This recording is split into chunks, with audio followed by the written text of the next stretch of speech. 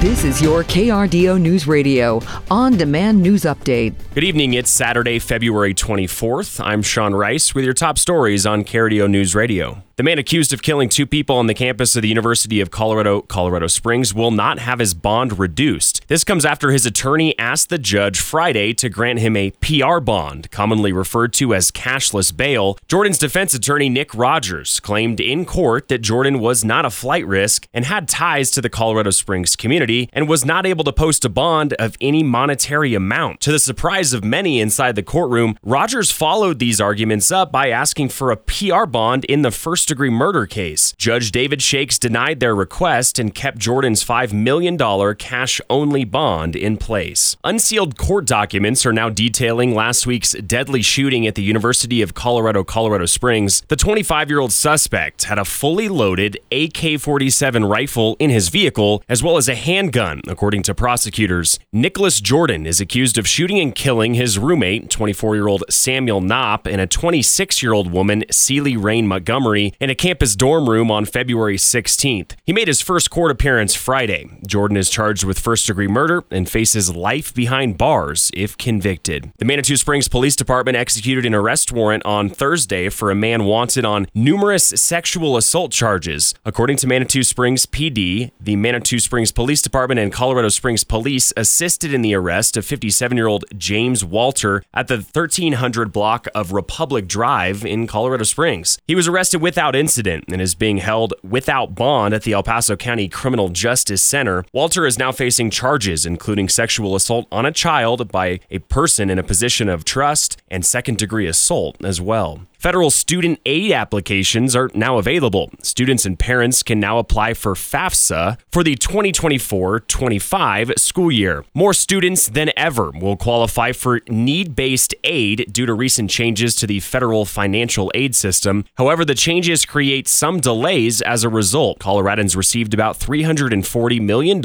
in federal financial aid in the year 2022-2023 fiscal year, according to the Colorado Department of Higher Education. The first of three meetings on managing mountain lions in Colorado is today. The State Parks and Wildlife Department is hosting the meetings to give folks a chance to weigh in. Today's event is at Trinidad State College at 6 p.m. Saturday evening. The second one is Monday in Florence, and the final event is March 7th in Colorado Springs. Officials will talk about the mountain lion population, issues they're facing, and the goals of their plan. The Broadmoor Winter Polo Classic is this weekend. The second annual event takes place at the Norris Penrose Event Center in Colorado Springs today. It will feature top polo players from across the country, and tickets are on sale now. For more headlines, head on over to KRDO.com. I'm Sean Rice. Have a great Saturday.